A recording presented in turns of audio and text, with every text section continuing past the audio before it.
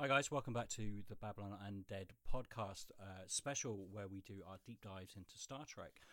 I have Paul Anderson here from Strangers in a Cinema, which I got wrong last week. I'm really sorry, Paul. That's fine, don't worry about it. Everyone gets it wrong. It's either strangers at the cinema or strangers from a cinema. But yeah, it's all good. You're not the first person to make the mistake, and you won't be the last. So I do appreciate the correction, though, Zig. It's all good. No worries. And if you get a chance to listen to the podcast, it is absolutely fantastic. It's everywhere that podcasts are at. Well, thank you so much. Appreciate it. No, it's great. Now I wouldn't say it if it wasn't. And through the process, we've become good friends. Although we've had little personal, actual physical time at the moment, which sounds a bit weird now I say it out loud. It does, yeah. You made me feel a little bit awkward. I can't wait so this lockdown's finished so we can get some physical time together, Zig. I look forward to it. Okay. And that's going to be a different kind of podcast entirely. Yeah.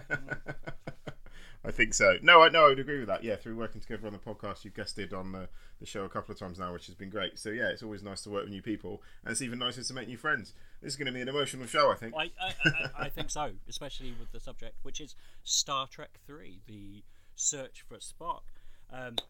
This obviously the number 3 in the franchise. Weird thing that I found while doing research for this. I say research, watching the film and YouTube videos. But on doing searching on YouTube, you type in Star Trek 3 and you get Star Trek Beyond. Like, people think there's no Star Trek before the J.J. Abrams universe. So I guess that's setting me up for a bit of anger for later on, maybe. Not for this episode, but a bit of J.J. hate, I'm not sure. Okay, we'll start. Well, we'll always start with Star Trek 3 continues the story after the Wrath of Khan, where we left Kirk and Spock. Spock dead, put into a tube, a torpedo tube, and launched onto the planet Genesis that Khan had. Some people say accidentally, but that was a very deliberate detonation. He wanted to destroy Kirk. And as we were chatting about last time, this was a film that not many people thought was going to happen. It was all riding on Star Trek 2. We talked about how a lot of the people involved in Star Trek, the Wrath of Khan, got really, really enthused, especially Nimoy towards the end. He had such a good time on the set that he and the director and the producers, all three of them came together and said, let's lay some threads for the next film. So they had no idea how they were going to bring Spock back, but they did hang the threads as Michael J. Straczynski did a lot in Babylon 5. And they pick up those threads, I think, really well. Like, they had a plan for Star Trek 3 all along, which Shatner says they knew what they were doing all along. And Nimoy was just, it's been messing with me this whole time. Like, he knew exactly what he was doing. And it's kind of reflected in a bit of the backstory of the production of Star Trek 3, in that Nimoy held out and held out and held out. And one of the stipulations for coming back and actually doing Star Trek 3, even though he's part of the reason for Star Trek 3, is that he wanted to direct. And eventually the producers caved in and they gave him an opportunity to direct. And I think, you know what? It was a good call. What was your opinion on this? Is this his directorial debut? I may be mistaken. It's definitely the first time that a Star Trek actor has directed, which would later become almost a meme in Star Trek. It becomes very commonplace later on. Jonathan Frakes has directed a lot of Trek, hasn't he? Certainly. Yeah. And Shatner has a go later on, but I can't wait to get there. Very excited to get to Star Trek 5 for sure. Me too. But no, here we are with 3 for the time being. Yeah, I think it's nice that how the film. I think it's nice how the film follows on. It does pick up almost immediately after the end of Wrath of Khan for sure. So I think giving Leonard Nimoy a go at directing, I don't think is a bad shout, to be honest, in this case, because obviously it's someone with a passion for the franchise, which is always nice. And I think it's nice to give the cast certainly some involvement. And I don't, for the most part, although I have some reservations about this film, probably more so than the first two, I don't think Nimoy does a particularly bad job, considering he hasn't done this kind of thing before. Mm-hmm. So yeah, I'm kind of with you. I don't think it was a bad shout, to be fair. Yeah, I'm totally with you with that. I have notes on this. And I was actually quite surprised. Like the nostalgia before watching this had kicked in. I thought, I'm going to love every minute of this. And there were a few moments, which we'll get to, where I was, it's not quite as good as I remember. So, I mean, I saw this in the movie theatre with my granddad, which sort of retrospectively doing this thing has made me realise actually how much my granddad loves Star Trek. I realised he's taken him to basically every single Star Trek up until his death in the 90s. So maybe my emotions are tied up with that in that respect. But as a kid, again, I liked it. I was one of those kids that liked the motion picture. I did like Wrath of Khan. And I kind of saw things out sequenced. So I've got to admit, when I saw Wrath of Khan, I saw it just after I saw this film, because we went in, we'd somehow, both of us had missed Star Trek 2, and we went to see Star Trek 3, and it opens with that montage, which is like in previous episodes of Star Trek, Spock's dead. But I think they handled that really well, that flashback sequence, the whole thing of it actually being the flight, the visual flight recorder, is handled very, very well. And for someone that didn't know what was going on with Wrath of Khan, I had to go and watch the film again. It worked. I mean, I didn't need to see Wrath of Khan. Did you see them in order?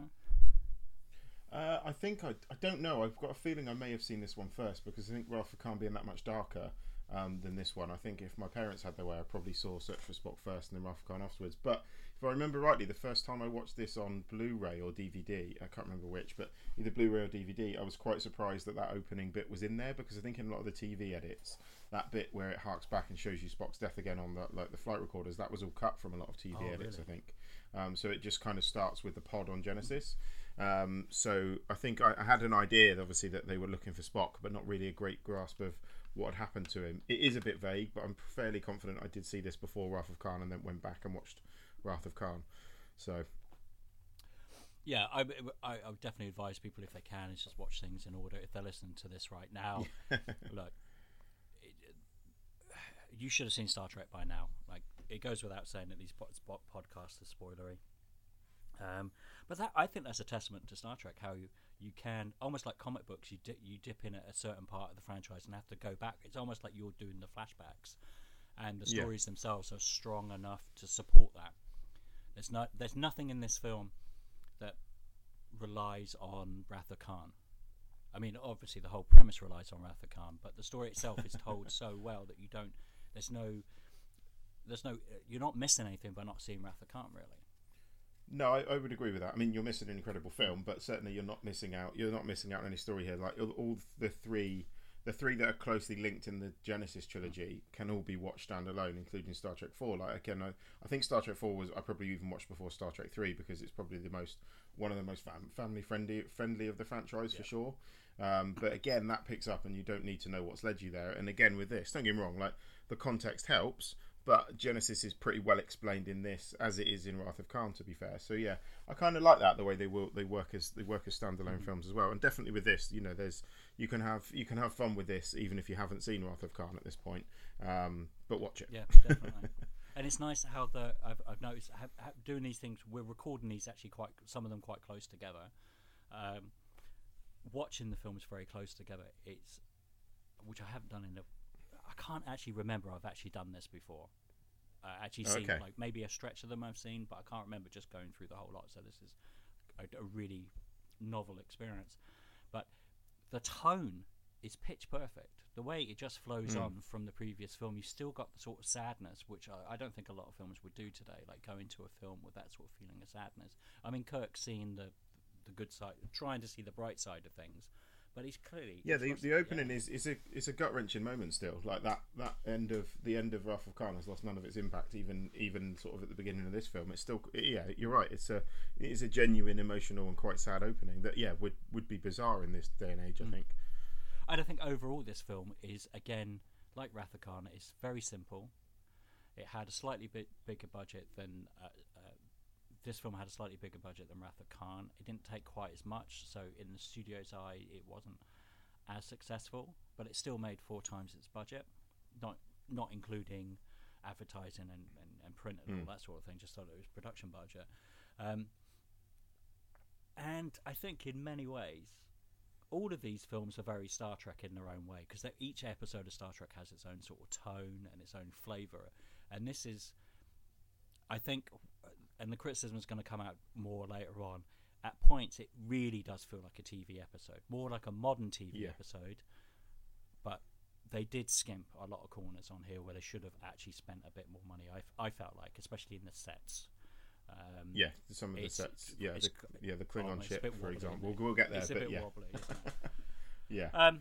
Well, so that's our preamble. Let's get on with the story. So it opens with Kirk reminiscing, or it opens, as we say, with a flashback sequence in previous episodes, sort of a flashback, which we then later find out that is actually the flight recorder. Interestingly enough, at the time I was like, "Oh, that's ridiculous, a flight recorder," because it's all got different camera angles and stuff. But now, with mobile phones and technology that we've got, there is AI cutting, so it doesn't seem so ridiculous. It would be quite interesting to see how youngsters feel about that now. It's a narrative device. It's fair enough, and it's a pretty slow meander really back to Space Dock. Really, I mean, it really does take its time to re-establish their characters, and the feeling of melancholy on the Enterprise is quite palpable. I'm just trying to think of the right order of things. It basically starts off with the Klingons, doesn't it? So there's a little bit of Kirk reminiscing that he's lost. Yeah, there's a bit of Kirk reminiscing. Well, it opens initially after it cuts from Spock. It cuts to Planet Genesis, where you see that Planet Genesis is like a fully formed ecosystem at this point. And then it cuts. Then it cuts to Enterprise fixed, but Kirk feeling lonely is what I put in the notes, which I think sums it up well. Yeah, there is a team. So Saavik and his son David have been left on Genesis to do further investigation. We then cut to some Klingons they're trying to work out essentially what Genesis is. We cut to some Klingons who've been double dealing with a human captain of some description who sold them the Genesis data. Klingon warbird then decloaks.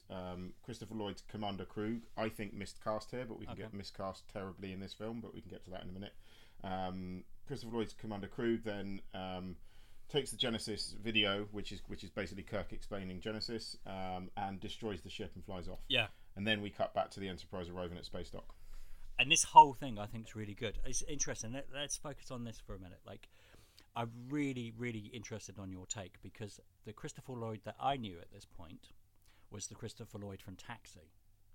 Wasn't Doc Brown. Okay. He wasn't Doc Brown yet. So when I saw him in Back to the Future, I was like, oh, that's the Klingon warlord. So my view of him is different. I'm assuming your view is going to be he's Doc Brown. Yeah. So. Yeah. And he's an actor that I like, and I think, I don't know, it kind of bugged me less this time around when I've seen him in things like Things to Do in Denver When You're Dead. Like that, this role makes more sense to me. But at the time, I remember thinking, that's Doc Brown, that's not a Klingon. And he felt miscast to me. There's not enough threat to him to be a Klingon. I don't find him particularly threatening, and I don't find him throughout the film. I think the problem is whatever villain came next is going to be in the shadow of Khan. And as a villain compared to Khan, he just doesn't do it. I think if the Klingons are going to be in this, and there's an argument which we'll probably get to later, it's do the Klingons even need to be in this film? This is kind of one where my thinking came around to when I watched it today, is that I don't know, he just doesn't have the threat. He doesn't have the gravitas of Ricardo Montalban. He doesn't have the threat of the character. He almost feels like they've just, I don't know, I just feel like they, For this film, I think they were desperate to get the Klingons into it, and I don't know whether, for me, this is where I would have introduced them into the movie series. Okay. Yeah, I get that. I kind of half agree with you. I think the tone of the film, because the whole tone of the film, for me, feels a bit more grounded than Star Trek 2. Star Trek 2 is very operatic. Star Trek 3 is a little bit more grounded. And the villains in this, I think, yes, I totally see why Christopher Lloyd is, to most people, not right for the part.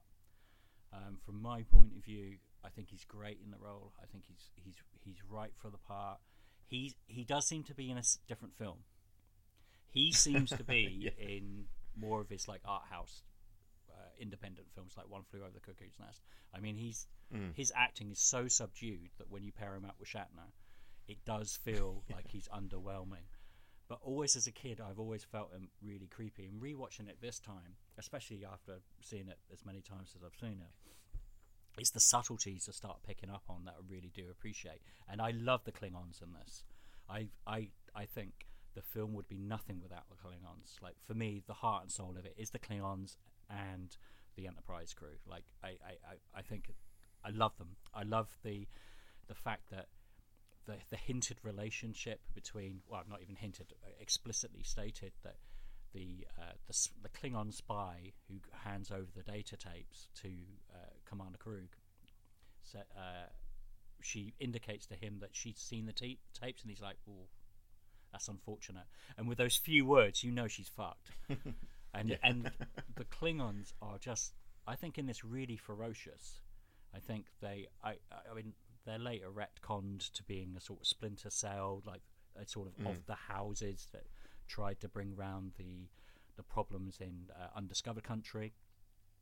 But I really like it, and there's a couple of characters in the crew that we see a little hint of, but they really get to shine a bit later on. I think Krug, his lieutenant, and the guy that seems to be the lieutenant to the lieutenant. So you've got I guess it would be his number one, I guess. We don't really get to see them yet, so I'm not going to talk too much about that. But I think the Klingons, that whole sequence is great. I totally get where you're coming from.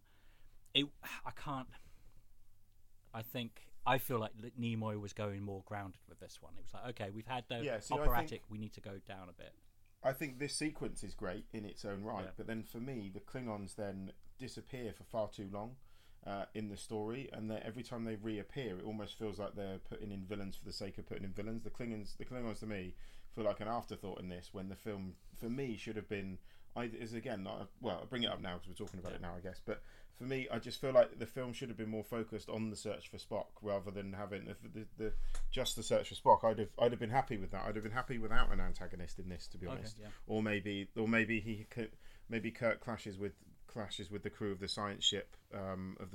He clashes with Captain Esteban or the guys on the science ship, or it's him trying to win over David or something like that. I just don't know whether, just for me, like there's now a long stretch of the film, which we'll get to in a minute, where the Klingons seem to be just convenionly forgotten about, and then they reappear again towards the end, and just they feel a bit like an afterthought. I get that. I mean, I've always wanted to come out of that film seeing more of Klingon culture and what's going on. I would have liked to have seen more of the infighting in the crew, because it's sort of hinted at, but it never really gets there. And the same. Yeah, you're right. It's not. I even as a kid watching it, I never thought there was much of a search.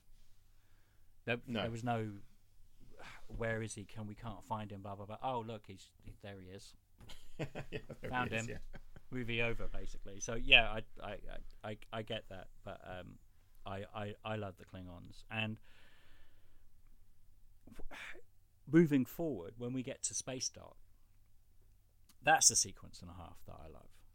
That was cool. Yeah, I mean, there's beautiful model work, don't you think? Well, some of this film looks notably cheap. It does. We're talking about the Klingon ship. Going back to the Klingons very, very briefly before we get to Space Dock. The bridge on that looks like it cost. I reckon I could make it. I think it looked like it was made on Blue Peter for about 70p. Yeah, the hand puppet dog looks like it's just come off the set of Doctor Who, really, doesn't it? It's really bad. And I sat there thinking, I thought Wrath of Khan did well. What's happened? But then the flip side of that is you get this incredibly like awe-inspiring Space Dock sequence that still looks great. that looks really, really good. And the Enterprise kind of limps into space dock, having been sort of hastily repaired. And I love like the metal plates that someone seems to have just nailed to the side of the Enterprise to fix it up.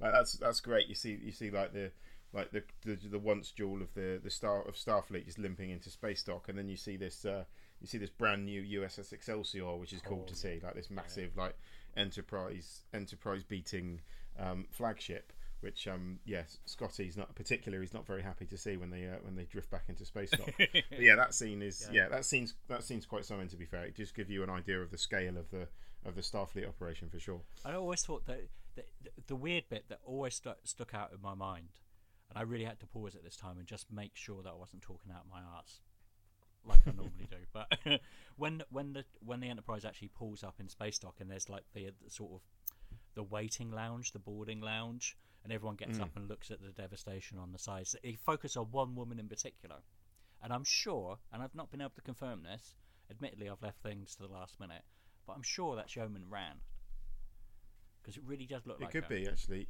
And I thought I recognised her from somewhere when I watched it earlier. It's like there was a whole new, it's almost like there was more in her character. This is like a common trope in Star Trek. They like feature people heavily when they die or at certain points, and you're like, are we missing something here? Why are we focusing on this one particular person? It's odd. Yeah, it's an odd choice. Does she have something to do with William Shatner's Kirk? Who knows? But it is. She's a woman, Zig. Every woman's got something to do with William Shatner's Kirk. And I like the fact that this, talking about like Scotty's little quips, this is great, isn't it? As they're coming into space dock, one of the crews say, "Oh, it's Chekhov, isn't it? It's like the seals on Spock's quarters have been broken, and there's someone in there." And Kirk, a bit sensitive, goes down and checks it out, and goes into the darkness, and he hears Spock's voice. "Why did you leave me on Genesis?" Blah blah blah. And he grabs the shadowy figure, and it's McCoy. And I think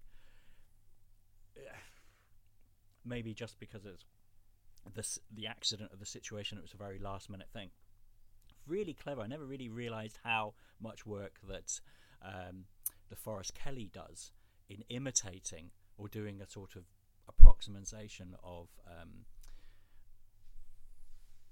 Leonard Nimoy in this. They got very similar voices, the way they play it as well, and the way the sound mixes. It's very well done. It's quite subtly done, I think. It's quite subtly done, because it comes up again when you kind of realise what's going on. That there's obviously we've had the kind of leftover. Spock has given his Catra over to Bones, and so there's remnants, certainly like more than remnants of Spock's mind in Bones in this, which is cool. He does it really well, and again, it's quite a creepy. It's kind of like quite a creepy scene, to be fair, in the way they do it, and it's certainly quite effective, because it certainly builds a sense of mystery. It was only kind of because I remembered what was going on that I immediately was like, okay, I know what that is. But I think I remember when you first see this, it kind of takes you by surprise a little bit. And certainly is certainly one of the more effective scenes, one of the most effective scenes in the film. I think this kind of introduction of that element. Yeah, this is like a DeForest Kelley episode, really. I mean, everyone gets like a moment to shine, but he's great in this. It's one of the criticisms. I'm just going to say it right now. One of the criticisms is that as soon as they steal the Enterprise, DeForest Kelley doesn't really have a lot to do. No, and he's sort of set up to have quite a good story, and the same for a lot of the characters. I mean, they get there. Perhaps this is the first of the Star Trek movies that really sets up everyone needs something to do, and Leonard Nimoy was very aware of that. He would sort of went against the whole idea of it's just the three of them. We should give more screen time, and everyone gets like a little bit of time. But we'll get to that in a minute. So they've docked. They've come back. As they dock, obviously they find out that McCoy's suffering from space madness, and they also discover that the Enterprise is not going to be retrofitted. Scotty's going to be transferred over to the Excelsior, where he's going to be supervising their test runs. It's kind of funny that they say, especially in this where we see the new starship, that they say, "Oh, come on, like the ship, the Enterprise, is 20 years old. She's getting old now. Whereas in Next Generation, that ship is 100 years old and still going. So it's kind of weird. Maybe they just mean like Frontline or something. And obviously they're not thinking, well, there's going to be a TV series in the 90s. We're going to have to plant some seeds for that. And they hold a wake, almost as much for the Enterprise as for Spock. And then Sarek turns up, who we've not seen since the Star Trek TV series or the animated TV series. And Sarek is Spock's father, who in typical sort of Vulcan manner gets a bit snippy with Kirk. Why did you leave my son there? And assumes that Spock would have given his Kartra to Kirk. After they mind meld, they find out it's not in there. And Shatner, I think, gives a good performance in this as well. He's got a mean tracksuit game in this scene as well. Oh. If I remember rightly. He gets his hairy arms out again, doesn't he? He does, yeah. Shatner. But I think both of them are really good. And is it Mark Leonard? Yeah, Mark, who plays Sarek. He's just good whenever he turns up. I think he's every bit as good as Leonard Nimoy, and it's great to see him pop up in various seasons. I mean, he's great in Next Generation, where he starts losing his logic. He's a great actor. I can't remember seeing him really in anything else. But quite quickly, which I quite like, is that after the mind meld, Kirk says, well, we were separated by a glass wall, so he couldn't touch me. But he would have found another way. And they scan the security tapes, which is basically shots from the previous film. And this is after Blade Runner, so there's a sort of Blade Runner moment where he's instructing the computers by voice. But that's fine. They've been doing it for years. And discover that Spock mind melded with McCoy, and the two minds or two souls are trapped inside one body, and they need to bring DeForest Kelley back so the spirit of Spock can be reunited and put back into whatever the wellspring is. Because at this stage they don't really. It's just a case of taking the soul and putting it back into the collective, or laying it to rest, isn't it? They have no idea that, cut to the next scene, that on the planet things are not going quite as well as it seems to be. So the USS Grissom at this point has arrived on the planet, captained by Captain Esteban, who we mentioned earlier, and he has with them David and Saavik, who originally played by Kirstie Alley in the first film, and in this film is played by, this is where I don't get to IMDb quick enough, Robin Curtis in this film. He's not an actress I'm particularly aware of, having done much before or since. No. I could click a button and find out, but to me, it's kind of the first time I've come across this actress, who I think does a fairly reasonable job as Saavik, in fairness, in this. I don't think there's anything particularly wrong with her performance in here. She doesn't really have a lot to do in this film, in fairness. No, and a lot of her role with Spock has been cut out of this film as well. I don't know how much they actually filmed. I know. No, I was going to say something, but we'll leave that for later. Okay. But there are elements to performance which are cut out, and there is a bit of a backstory with why Kirstie Alley's not here. A lot of people say is that she didn't want to be typecast, which seems to be the general consensus. Although there are several interviews with her as she is now saying that really isn't the reason. The reason is that she was listening to her agent, who said, you need to hold out, this is Star Trek, we're going to get you more money, blah, blah, blah. And kind of naively, she thought, well, they can't do without me because I'm in the second film. What are they going to do, replace me? And yeah, they did. And I don't know. Is she difficult to work with? She wasn't called back for any of the other Star Trek films. She's got a bit of a history. Not that really matters. It's a shame she's not back for this, and they couldn't get her in, because I feel like Kirstie Alley would have done a better job. Yeah, I think you're right. To be fair, I think I think you're right. Definitely. Yeah, she's fine, but yeah, Kirstie Alley kind of did. I think Kirstie Alley did an above average job with not a lot of material in Wrath of Khan, and I think she did a really good job of that. And I think she arguably would have been better here. But so we find her on the planet with Saavik and Kirk's son David. At this point, one of the scientists behind the Genesis project. They find traces of a life form, but Captain Esteban, the captain of the USS Grisham, isn't keen to investigate.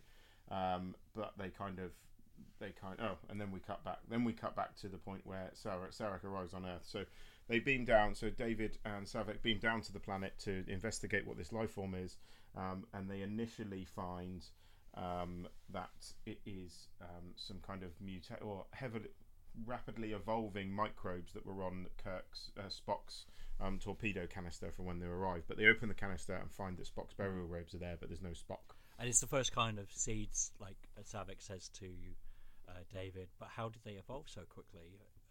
And you start to see him at Butler's Beric. You've seen David that things might not be going according to plan. There's something obvious that he's hiding. Yeah, everything so far is just it. If anything, it's a bit pedestrian at this point. The way it just sort of flashes back, it's just very perfunctory. It gets on. It's nothing really outstanding. It's the dialogue between the characters that is quite interesting. I never knew as a kid was David and Saavik having a relationship, because that was hinted in the last film, but it's sort of, are they having a thing here? And then it gets a little bit weird later on. It gets weirder than the film actually shows, but that's something for later on. But yeah, it's fine. There's the sprinkles of the Klingons, but again, as you say, it doesn't. They're sort of just there to separate the scenes a little bit, just to get things going, aren't they? Really, it's kind of this. It feels to me like these kind of cutbacks to Genesis are there just to break up the action on the Enterprise at this point. I don't really feel. I feel like they're kind of taking their time a little bit at this point. It's not that it's not entertaining, because I think the whole film certainly moves at a pace that I don't remember it having. But at the same time, yeah, there's a lot of this stuff that feels like filler. Like there's an unexplained noise at this point, and then they open the pod. Spock's left his burial robe, and then we cut back to after some kind of unexplained noise insinuating that something's happened to the pilot. Then we cut back again, and it kind of, it just, I don't know, and then it just kind of bounces to and from for a bit, and then you've got. This is Kirk. Kirk then is trying to convince Starfleet to be allowed to go back to Genesis to rescue Spock, essentially, at Saavik's request, and basically get Spock and Bones to Vulcan. Starfleet have none of it, and then we cut to a scene that I feel that is either a nod to or a direct rip-off from the Mos Eisley Cantina scene in Star Wars. Always felt like that. Where Bones is going for a drink, and meets some less than salubrious characters in a bar. That honestly feels like Luke's trying to get Han to take him to Alderaan at this point. It's quite entertaining. Yoda references as well, basically, like the man who speaks backwards. It's a bizarre. It must be deliberate. It can't be an accident. I mean, it's quite funny. It's entertaining. It's fairly clumsy, but it's an enjoyable moment, I think, for sure. He unfortunately Bones is talking too loudly about going back to Genesis and is picked up by Federation security. There's one bit that I really was uncomfortable with in 2020, which is then the use of the term "we've taken him to the Enterprise funny farm." That term in Star Trek feels a little bit out of place for something that is normally quite forward thinking and fairly fairly understanding about how to term things properly and representation. Funny farm feels a bit awkward in 2020. And then this is the phrase I hear. He's as fruity as a nutcake. Yeah. Should it be the other way around? I don't know. It was like we said in the last episode. It's one of those times I thought, had they got that right? I don't know. So there's a couple of lines here that by 2020 standards don't sit that well with me. I'll be honest. But and in the meantime, so McCoy's picked up by Federation security. We then cut back to Genesis again, and they're tracking a second life form. Dum bum bum. Who could that be? But before they reveal who that is, it cuts back to Kirk again, who visits Bones in custody, and explains to Bones that he's suffering from a mind meld. Deals with some Starfleet security officers in some really weird uniforms at this point, with some baseball hats with like really weird ribbing on them. I'm not sure what they were thinking in the uniforms at this point. Again, this is where the film, you sit there and go, did I thought Wrath of Khan did well? Where's the money spent on this? So basically, Kirk and Sulu end up breaking Bones out of custody. Uhuru is in her new post and helps the crew get on board the Enterprise. Scotty has fixed and automated the Enterprise, and this basically leads to them stealing the Enterprise from Space Dock, which is a pretty good scene again. I think this is despite the greatest best 8 to 12 minutes of any Star Trek film. Yeah, it's a great scene, except for their outfits. I'm not sure. Did you recall what Chekhov was wearing here? He looked like a little Russian doll at one point. Yeah, and Sulu's got that weird leather poncho thing going on. Yeah. Yeah. Which, I don't know, George. It kind of feels like, if I was Simon Pegg writing the script, going, "Oh yeah, well, look, Star Trek 3. Clearly, the way Sulu's dressed, he's got like a gay flair to him." I would have wrote him gay based on the leather poncho. I don't know. Maybe it's just like maybe I'm just not with it. Down with the kids these days. But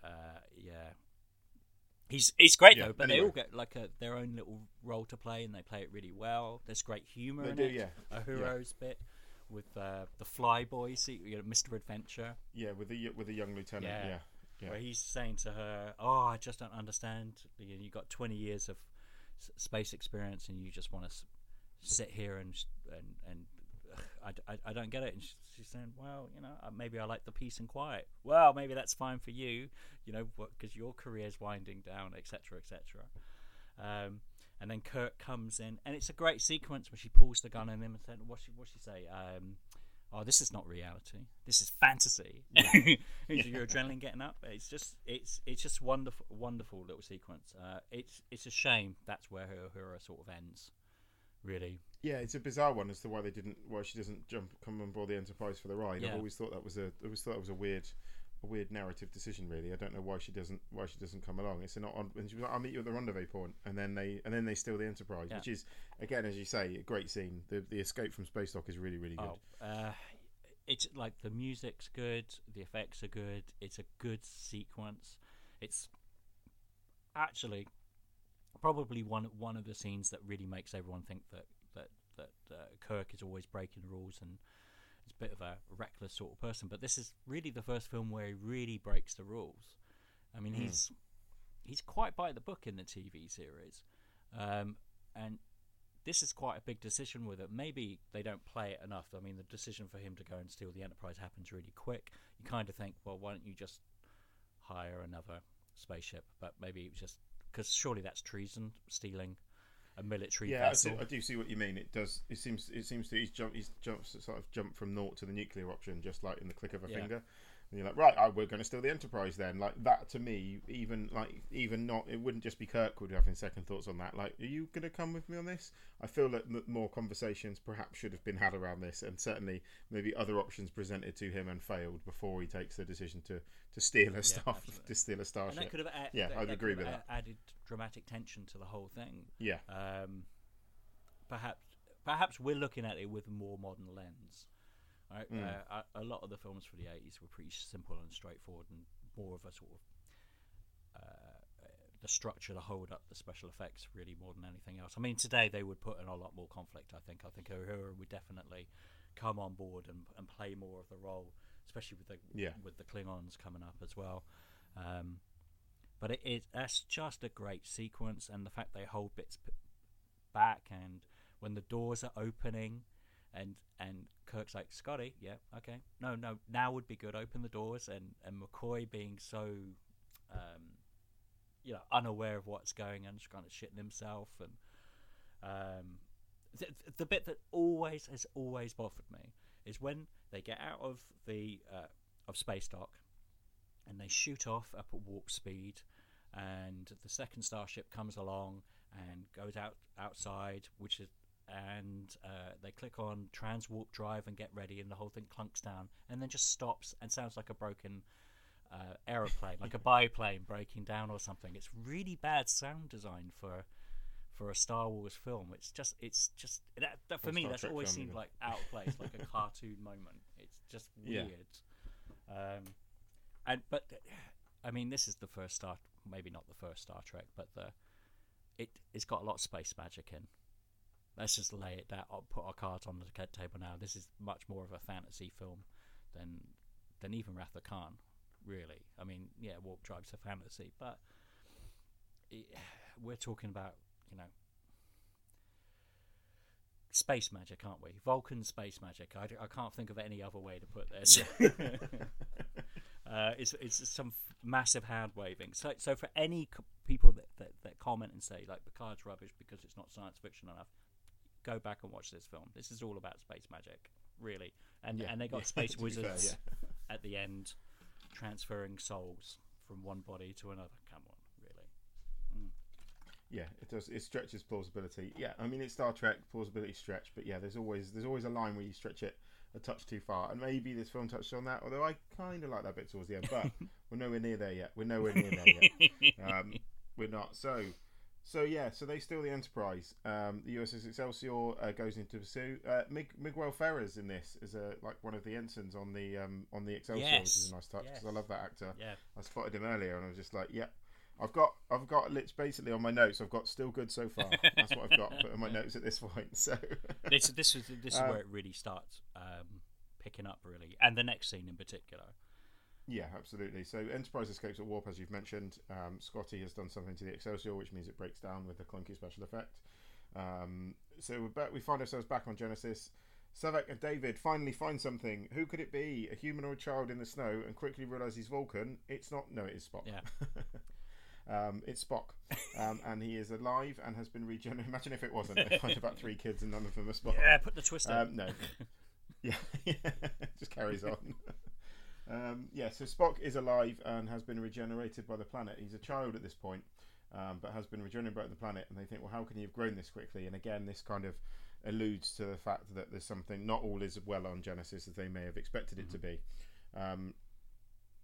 So Grissom the USS Grissom attempts to contact Starfleet, but is attacked and destroyed by Commander Krug and his Klingons. Sarvek and David rapidly realise that Grissom has been destroyed, and it cuts to the Klingons beaming down to the surface to look for the scientists. There's a bit more discussion about what's happened with Genesis. It turns out he's used the banned substance protomatter, or proto-molecule if you've seen Expanse, in the development of Planet Genesis, and that Planet Genesis is certainly not well on Planet Genesis. The planet is aging rapidly and beginning to break down, and Spock is also aging far quicker than he should do because he's been sort of regenerated by Planet Genesis. It's making the whole planet look like a cheap set, basically. I mean, everything looks artificial, although I don't think that's actually in the script. There's the great sequence nestled in the middle of this. I love the Klingon. First of all, the Klingon music, the Klingon warbird music here or the bird of prey music. Sorry, it's just fantastic. The James Horner stuff. It's very Aliens. Yeah. It's very Aliens at this point, but it's absolutely. Very good. Yeah. I hate comparing composers. I think. Well, Aliens is very this, in fairness, because this was 2 years before Aliens. Yeah, this was 84, I think 86. So yeah. Again, like we said with the Star Trek 2, you can hear all of Horner's films. I mean, he is like Danny Elfman in that respect.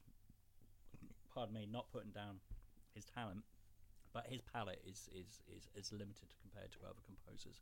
But it's perfect. It's perfect here. I love, and you may disagree with me, I love the little sequence where they come out of the Klingons. They have to decloak to fire their torpedoes, and they decloak and they fire the torpedoes. And Krug says to his gunner, or his weapons expert, target the engines. I want prisoners. And the gunner blows up the whole thing, and he says, "Oh, it's a lucky shot." And Krug just shoots him. Yeah. And then his second in command says, "Excuse me, sir," and he's like, "Say the wrong thing." Like, I think his performance in that is just great. He's a complete fucking lunatic, and kind of sets up. We find out more about the Klingons later on and their culture and stuff, but in this, they're ferocious, or this particular band, and you kind of see how the hierarchy works. And maybe it's projecting on my part, but I love. This is where you start to see the dynamics between the 3 players, because at this point, it's a bit later on, isn't it, when they start actually looking at analysing the Genesis data. No, they've already seen the Genesis data. So the 3 characters have already seen it. You've Krug, you've got a second in command, and then you've got the other one.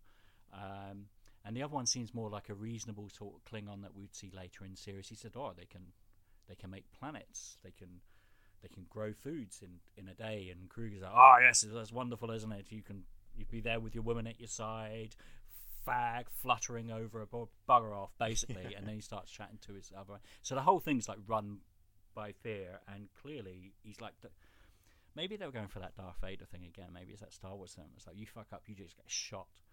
But you kind of think, how many times can you make a mistake before you have no crew? Which this film answers that later on. But I love the bit with the Klingons. As I said, I just wanted more. I wanted more of the politics, more of the backstabbing, all that stuff. I love. And as kids, we already loved it as well. Yeah, no, I agree with you, and I think, again, although what I said, I wish someone else had been playing Commander Krug. I do. It's not that I dislike all the bits of the Klingons. I just still think, even at this point, they're still like, they just appear so briefly that even though those bits are entertaining, they just still feel like an afterthought to everything else that's going on. Totally. And I thought my mind might change on that this time round, because obviously my mind changed a bit on motion picture. But yeah, they just still felt like an afterthought, even here. So this is around the point where Enterprise kind of starts to arrive. Enterprise arrives in the Genesis system, unless I'm otherwise mistaken at this point. So crew beams down to the planet because there are life forms. Why they don't just beam down right next to life forms is never explained. Everyone beams miles away from people. The plot says they have to walk somewhere to get somewhere. You know, not even hand wave ER. It's the magnetic flux or whatever. They just don't make any effort. They just go, fuck it. We're just going to beam down miles away from anywhere. I hadn't thought of that until just now, but it's almost like so they can just add transition shots in if people walking around the planet. Oh god, because they show off the amount of money they spent on the sets. Which interestingly nearly got burnt down. Side note: in the middle of this, there was actually a fire in the Paramount backlock. It destroyed, I believe, A Street or a couple of New York facades, so they were all completely screwed. Stage 14 or 16, either side basically of the Star Trek stage, was burning, and stage 15, which they were shooting on, which is one of the largest in Paramount's lot at least, was starting to burn. And again, they thought they were initially, the idea was to go to Hawaii and film this in Hawaii, which I think they should have done. And they would have addressed Hawaii to gradually seem more and more degraded, and clearly that's what they should have done. But instead, they thought it would be cheaper and easier to do it in a intermittently large studio, and it does work for some things. I mean, around about this time, we've got Ridley Scott's Legend, which is all shot in the 007 soundstage, which also had a fire. Which is, maybe there was people that just didn't, maybe it was the film crews around the world going, well, we need to do location shoot and stop shooting in studios, whatever. It turned out to be, I think, an electrical fault or something. But this is where Shatner actually did a bit of a Captain Kirk, along with the other crew members that were filming that day, jumped in, helped put out the fire, along with the fire service and everyone on board, and they managed to save the set, so it could have been much more dangerous. And there's really interesting footage on YouTube that people should watch of Shatner, like literally just covered in soot and dirt, just hyped, like he's buzzing his tits off because he's playing real life Captain Kirk, but he genuinely, lives were saved in that. It could have been a really dangerous, horrible thing, and right in the middle of the shooting.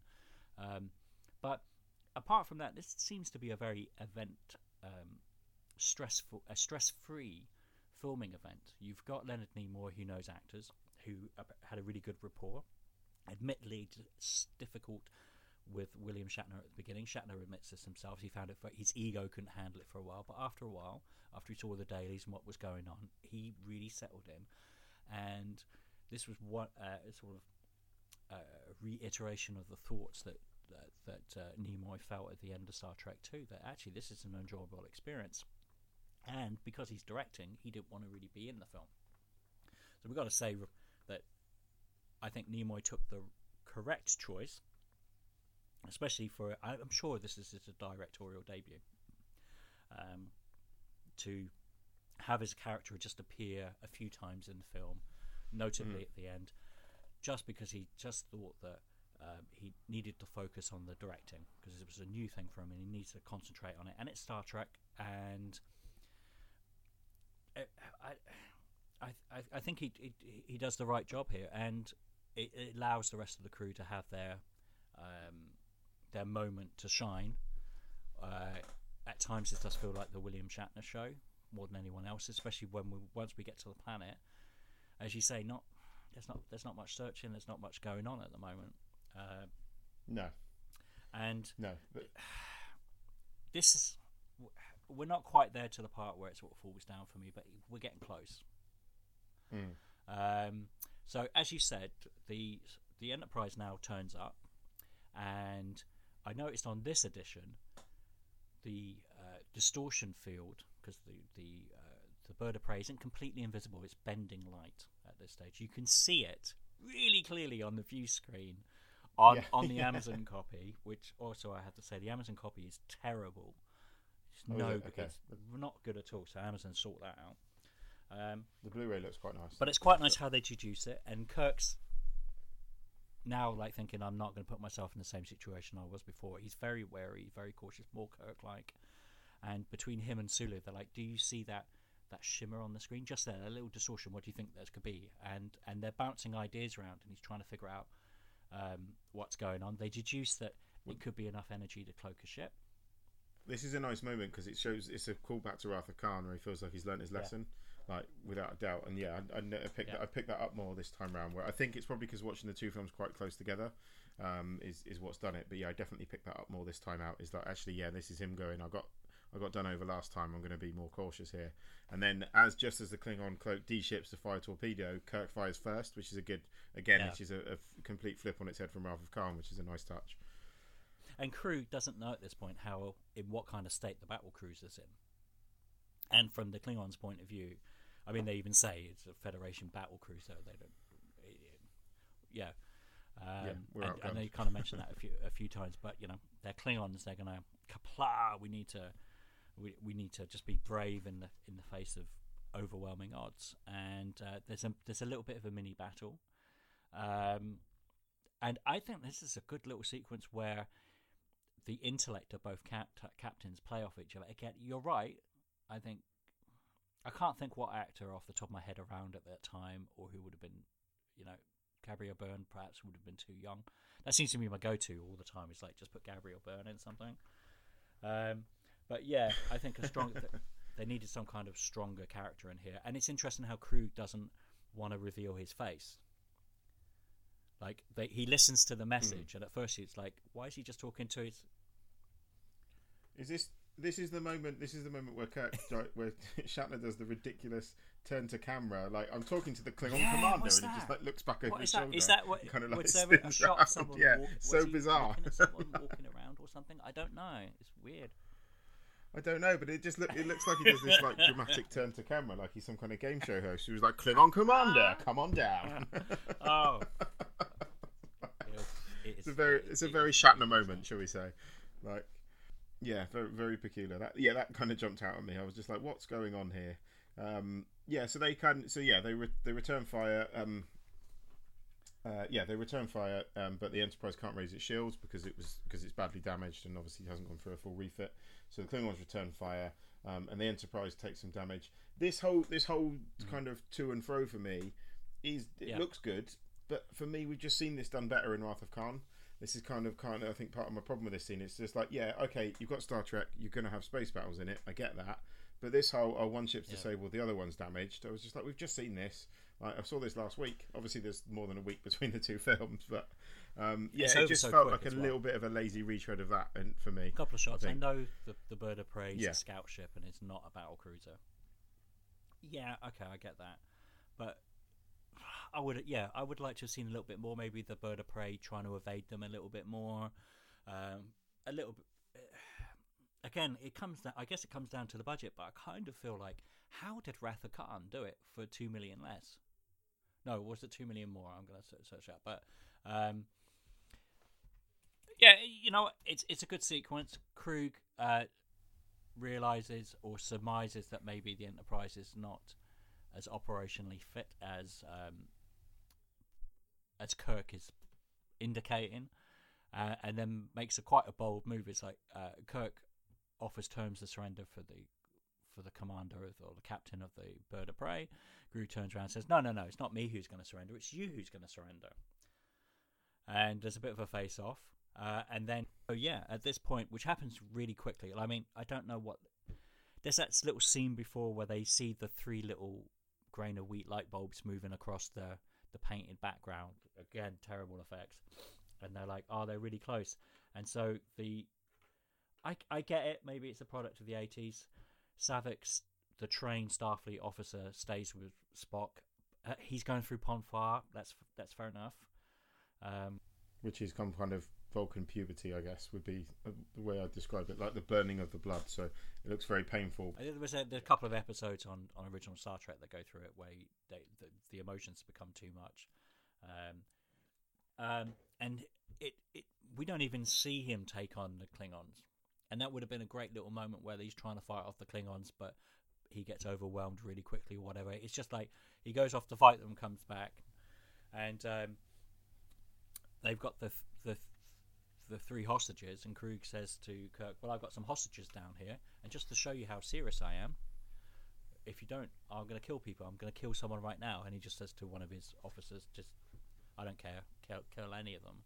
And you kind of see the brutality of this man in particular, and of, at the time we were told, of the Klingon people in general.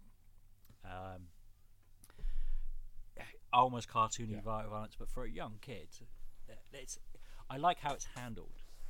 This whole sequence where they're choosing, the Klingon warrior down on the planet is choosing out of Spock, who's now aging rapidly. He's now like a teenager. As we said, we was going through Pon farr, but Savik has gone through the ritual with him. Initially, apparently, she gets it on with him, but this is not in the film. I don't know how far they got with that idea. But she goes through the ritual with him. Yeah. So they're all 3 there. We've got David, Savik, young Spock, shall we call him, and the Klingon warrior wanders around with the knife trying to choose which one. And then he flicks open the little double blades, the little spikes. The dagger comes out, indicating he's going to go for Savik. David leaps in, tries to fight. It's all told just with no music, undramatically, and he's dispatched really quickly. And I've seen a lot of discussions on this. People are really disappointed about how quickly he's dispatched. But I think, for me, that's a really good decision. The fact that I think it makes sense. Well, he's a scientist for a start, so that makes sense, and it also shows the brutality of the Klingons as well. I think that they mean business, really. Yeah, I don't have a problem with how quickly he was dispatched. Ultimately, yeah, if he'd been one of the crew or Kirk or someone, or Spock, or adult Spock, like, you'd expected a bit more of a fight, I guess. But he ultimately is a scientist. He's not a trained fighter, and he's up against the Klingons. So I don't really see that he stood much chance at all, to be fair. And I think it then adds certainly, and then having David die adds to the weight of it. And then you get one of my all-time favourite Star Trek lines when Kirk realises that his son David has been killed, when he just says, I think twice or possibly 3 times, "You Klingon bastard, you've killed my son." I mean, we're laughing at it, but it's a great scene. It's pretty savage. Yeah. Good performance by Shatner. Apparently that was take 2, because they didn't know he was going to stumble and fall.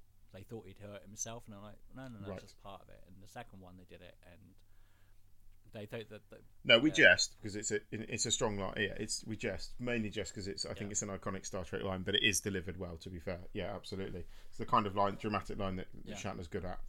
And he just sure. plays really nicely. Sort of in contrast to Khan, and this is where it does invite comparisons, because they do, and you're right, they don't. It doesn't play out as strongly as it should. I think you either go one way or the other, and they didn't go far enough into perhaps the realism or the brutality of this clan of Klingons. And Kirk says, "Okay, I'm going to surrender. Just give me a minute to sort out what I'm going. Tell my crew, let them know." And he says, "I'll give you 2 minutes for you and your gallant crew," which is a counter to Khan, who only gave him a minute. And at this point, the two haven't even seen each other.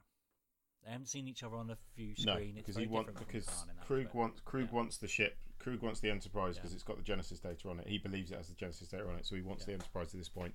So he gives Kirk 2 minutes to surrender and basically get off the ship, because he's going to take over the Enterprise. So they beam off, don't they? So basically, Kirk sets the self-destruct sequence for the Enterprise. Kirk sets the self-destruct sequence for the Enterprise. They then beam off the ship to the planet's surface, although that's kind of ambiguous at this point. I think they beam down to Genesis' surface, and then as the Klingons beam onto the ship, they get to the bridge. So they realise they call Commander Krug, who just sit and they say, "Oh, it seems empty," but there is a voice, and then it's like 10, 9, 8. Yeah. So he's like, "Get off the ship! Get off the ship!" And then they destroy the Enterprise. This is a cool moment. And the Enterprise blows into a lot of pieces, and that is quite an emotional moment when you see it careering through space, in bits. It's not like it's badly damaged. It is destroyed at this point. Like half the saucer section's completely ripped away. I think one of the engines is gone, and you just see it slowly go down into the atmosphere of the planet Genesis and like burn up, and then it cuts to the crew watching it as it goes down into the atmosphere, and they're like, "Oh, have I done the right thing? What have I done?" And then you have this great Kirk and McCoy moment where he's like, "What have you done?" He was like, "You do what you always do. You've like basically grabbed victory from the clutches of death. Essentially, like you've done what you always do," which is a nice moment, but quite emotional to see the Enterprise destroyed. Actually, to be fair, and I think quite shocking at the time. Very controversial. Because that's the one thing you think, okay, it will get damaged, but it won't get blown up. It's not the first time it happens in the series, but it's certainly one of the most powerful times it happens in the movie series. I think almost becomes a meme later on. It's like, can you not, like, you need to save that for special moments. Really, like, seriously. Yeah, it can't just happen all the time. Or not when you. It's like separate the ship. No, stop separating the ship. Oh my god, we will get to those episodes, I promise. Yeah. But the whole sequence good. The way it's counting down. It's a big deal. I remember the ship blowing up. I remember there being controversy about it. Again, this is pre-internet. This is just like letter writing in Starlog magazine and stuff. I don't know what people would think of it now. If it's like blowing up the Millennium Falcon. That's how iconic the Enterprise is. And I don't need to tell anyone listen to that. That's what's going on, but it's a wonderful moment. You don't think they're going to do it. They do it. They get down to the planet, and this is for me where the film starts getting a bit dull and tedious. It gets a bit dull. It gets very rushed at this point. I think they kind of sit there and go, okay, right. Well, we've got. I don't know whether there's a longer cut in existence. Feels like they might be. I don't know. But then essentially, Kirk. So at this point, Kirk and the crew are on the surface of the planet. They go and find Savek, the now deceased David, and the sort of increasingly aged Spock. They find them. They kind of realise it's Spock. They have that moment. Kirk says goodbye to David, which is kind of a bit of a wasted moment, to be honest. He kind of just puts a jacket over him and then comes back and stands with the rest of the crew. And then, by my estimation, well, I remember what happened. And then you have, just for this whole thing feels very rushed. He has a brief conversation with Zavik, and then he kind of immediately then calls down. He basically calls out Krug, doesn't he? He's upset. He wants to confront Krug. He calls out Krug, antagonises him a bit for the loss of his crew. And this is another inviting comparisons to the previous film. I call it like the Khan. Yeah, which didn't work for Khan. Yeah, absolutely. So he antagonises him. Krug comes at this point. Sorry, Genesis is destroying itself. So there's the process has really escalated at this point. Bits of set are falling off all over the place, and you can see the planet starting to tear itself apart. So like the aging process has sped up considerably at this point, and there is the genuine threat that the planet may get destroyed without them. Obviously, at this point, there's no Enterprise to get them to safety. But again, that's all kind of, no one really comments on that. How are we getting off Genesis at this point? It's just kind of, they seem to be in a rush to cool down Commander Krug to the planet. Commander Krug beams down to the planet and has, I'm sorry, Zig, on this one of the shittest fights that I've seen committed to screen. The fist fight here is appalling. Like, Shatner's in no shape to be doing this. Stuntman wasn't in shape to do this. That's how bad it is. No, it's stuntman. Exactly. Yeah, it's just a really, really crap fight scene between Christopher Lloyd stuntman and William Shatner stuntman. There's no emotional weight to it. It's embarrassing to watch, terrible, to be honest. Like, I almost have to just sort of hide my eyes, and I'm just like, is this really happening? Maybe this is why Khan and Kirk never met, because they just couldn't have had a fight. But yeah, this fight scene is, I'm sorry, it's crap. The double it's so bad. strike to the back of the neck thing. Yeah, I feel he like does. he did. Yeah. I might have He missed jumps it this time around. because he kind of jumps down on top of him, and then he's like he's going to save him, then he isn't going to save him, then he kicks him into the lava, all in about 3 or 4 minutes, and then suddenly Krug's gone, and you're like, okay, well that guy's dead. Again, for me, wasted opportunity for villains. I don't think they made enough of them. And then they kill him off 20 minutes before really the end of the quick as film well, because isn't they've it? got this whole it's a very quick and very badly handled fight scene. He dispenses with Krug with relative ease considering how threatening he's supposed to be. He then talks Klingon, gets everyone beamed up to the Klingon bird of prey. And yeah, my Klingon. Well, that Yeah, Klapla it's good. and Chuk Buk Ray. That's all I know in Klingon. Thank you very much. I like it. You'd be given lessons before you know it. So they get beamed up they trick the remaining Klingon crew member into beaming up to the ship, and easily subdue him, and basically take over the Klingon bird of prey at this point. Yeah, it's just they're just in It's a rush. It's not the strongest bit of the film, is it? And you're right. I think Yeah. they should. I don't know how they could have worked it. I feel like they just wrote themselves. Well, Harv Bennett wrote this, so I kind of feel like he just wrote himself into a box. Okay, Krug's on the planet. How are they going to get off? Okay, I don't. Like, this is the point where they need to have like a chase to Vulcan or something, where somehow the Klingons got a backup war bird of prey. Maybe there were 2 of them or something like this, and there's a battle on the way. Yeah, it's just back something because you need something because you've just seen the Enterprise destroyed, and then you get a crap fight scene. Like there's no, it's just it's so anticlimactic. And then like even when they get onto the warbird, you're like, oh, they might struggle to take the warbird, the bird of prey. Sorry. Once they get onto the bird of prey, you're just like it's just one like, guy on the bridge. Oh, that's it. Yeah. That's it. We're done now, are we? That's and then off they go to Vulcan. Yeah, I have to. Hands up, confession time. This is the moment I started watching this. And I was like, "Oh fuck it, I'm gonna put the laundry out." I couldn't. It really.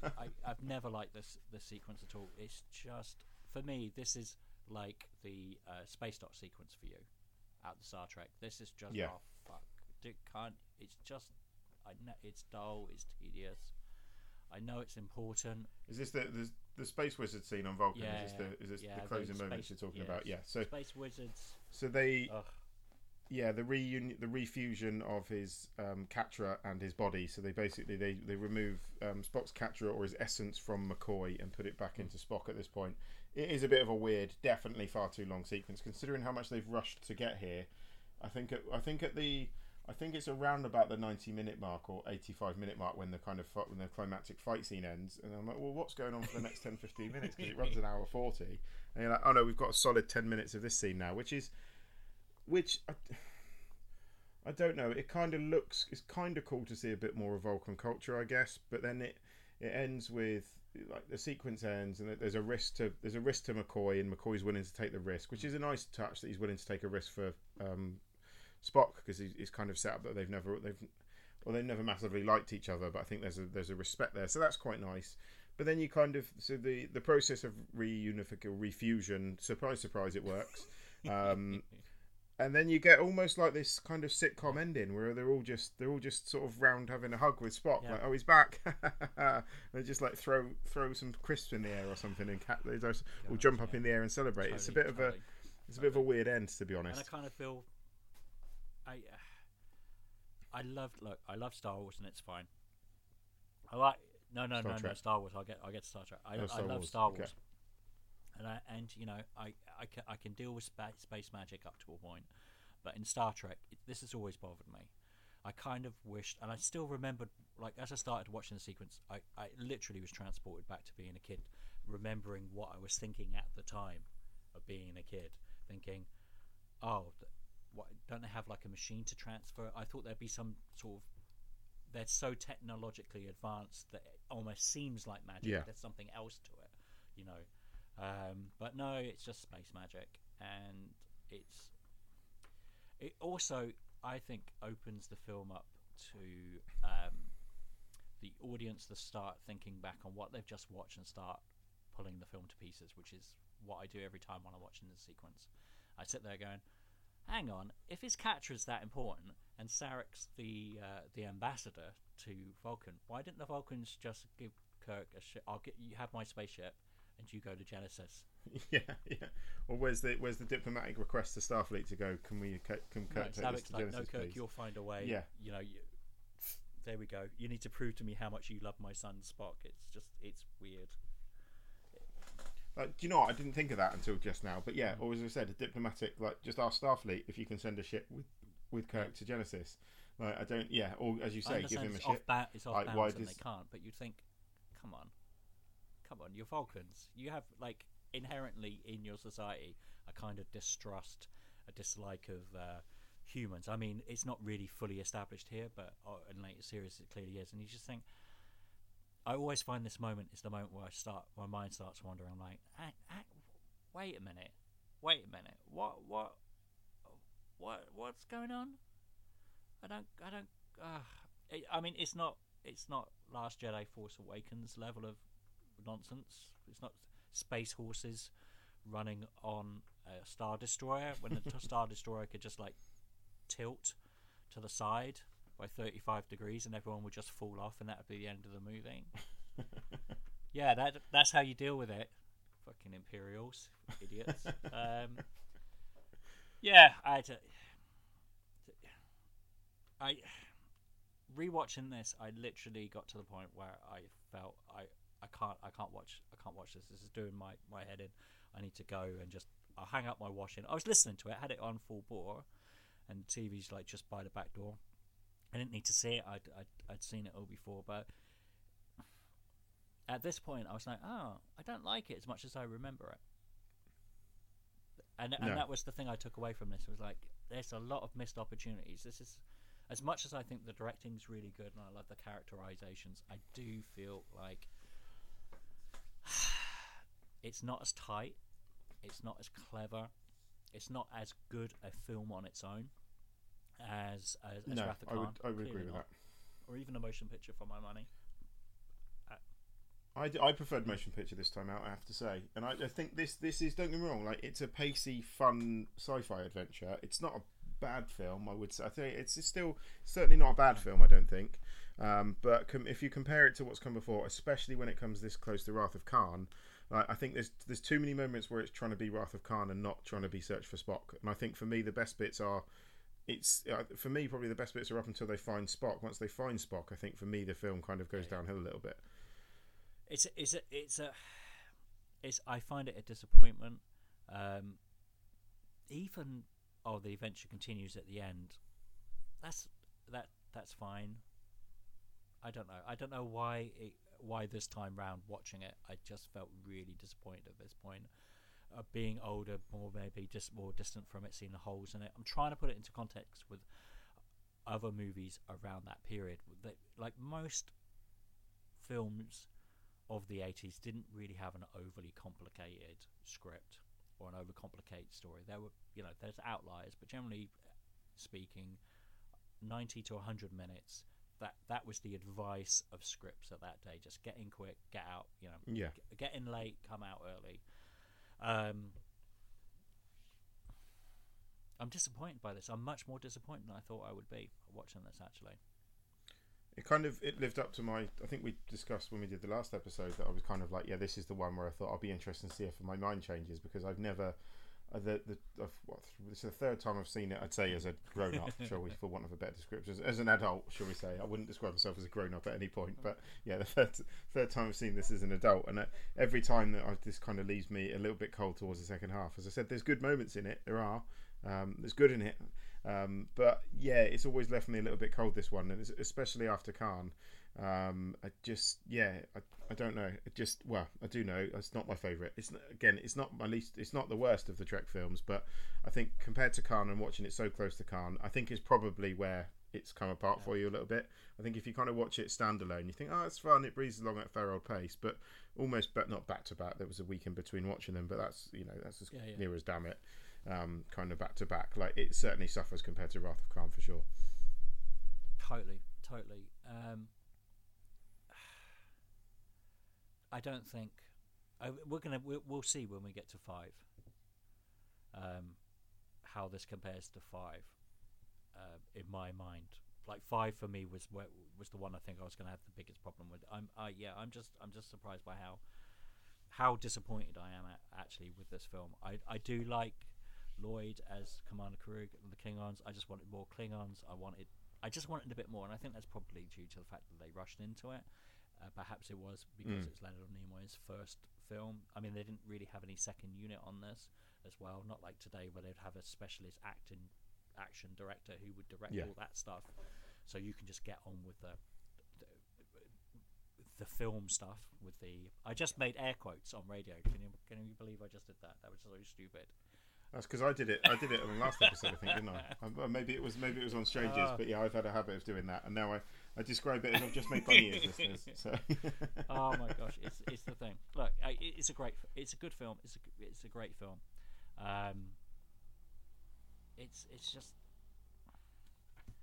I think maybe at the end of this whole process, it's a fun film. It's a fun film, I would say. The original cast, maybe I'll sit down and try and work out which ones I prefer over the others. Reserve comment until then. But for my money, so far this is the weakest of the three. Valiant attempt by Leonard Nimoy, and everyone involved. It set up a lot of the, I don't want to say cliches, but the tropes of Star Trek. The sort of rebellious Captain Kirk, the whole thing of the Enterprise constantly being blown up, which is not a trope that should have continued. Like, how many times in J.J. Abrams? It's twice, isn't it? The Enterprise gets destroyed. I want to say twice. Yes, I think so. Or like nearly twice. Into Darkness. It's like almost like every, and then you've got Next Generation. Yeah. Yeah, Nemesis, it gets destroyed. I'm sure it does. Does it? Yeah, because they ram it into the scimitar, don't they? Yeah, they ram it into the big, front of it. Definitely, they ram it into the massive. It's like, stop it. Come on. Yeah, I don't know. What's your final thoughts on this? Fun bit inessential. That's good. I think. Yeah. I would say. Yeah, I'm with you on that. Yeah, as I say, I'm just shocked that I didn't. I'm more shocked at myself for not liking it as much. I thought I was going to like really espouse this one and get really into this, but I'm still shocked, and it's very recent that I saw it as well. So just literally saw it this afternoon. So it's I feel ashamed as a Trekkie not to like this as much as I thought I did. I don't know. I'm learning new stuff about myself every day. It's fine. There's nothing worse. I'm sure we talked about this on earlier shows. There's nothing worse than fans that just blindly like something because it's got a name on it. So it's all good. Don't beat yourself up too much. I've got other ones to. I'm thinking I'm going to feel really dirty watching some of the other ones, and not in a good way. There's worse ones than this, so don't panic. Don't panic yourself yet, Zig. You're okay. You're okay. Next one though, I'm really looking forward to now. Really looking forward to. This is one of my childhood favourites for sure, I think, because it is certainly Star Trek IV: The Voyage Home is certainly one of the more, probably the most family-friendly entry in the series, I would say. Yeah, absolutely. It's the one that introduced the idea that there is no money in Star Trek future. That's the big one. For some reason, I remember that more than anything else. It's perhaps a rehash of the first Star Trek film in story. But it's the comedy one. I think that's universally accepted. It's like a fish out of water comedy, which I don't think is what anyone expected from Star Trek 4, to be honest. But and that's Star Trek 4: The Voyage Home, which we'll be discussing on the next Babylon Undead Deep Dive Special Extravaganza with Paul Anderson from Strangers in a Cinema. Got it right, yes. Yes. Cool. Well, thanks again, Paul, and we will be back in a couple of weeks. And stay tuned. All right. Thanks a lot, guys. Take care. Thank you, guys.